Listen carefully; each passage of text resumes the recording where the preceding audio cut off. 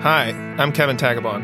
And I'm Shannon Karanko. We're journalists at The Hoser, a new independent online digital media outlet that focuses on local news in the Greater Toronto Area.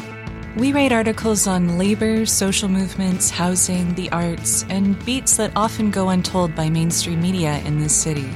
We also focus on giving a voice to those who are normally left out of the mainstream narrative, like people who are actually experiencing eviction or homelessness, or are striking for better wages and equitable hours. And what you're listening to now is Short Circuit, our first podcast. Once a month, Short Circuit will feature deep dives into issues relating to labor, housing, and food security in the GTA. We'll be interviewing experts like academics, frontline workers, and those who are directly experiencing the issues we cover. Our first episode drops mid-February. It's about food banks in the GTA, the people who use them, and the workers and volunteers who keep them going. We'll also do a deep dive into the history of food banks and their expansion since the 1960s. I like the way you spelled expansion. Sorry. Ex-Mappenshin.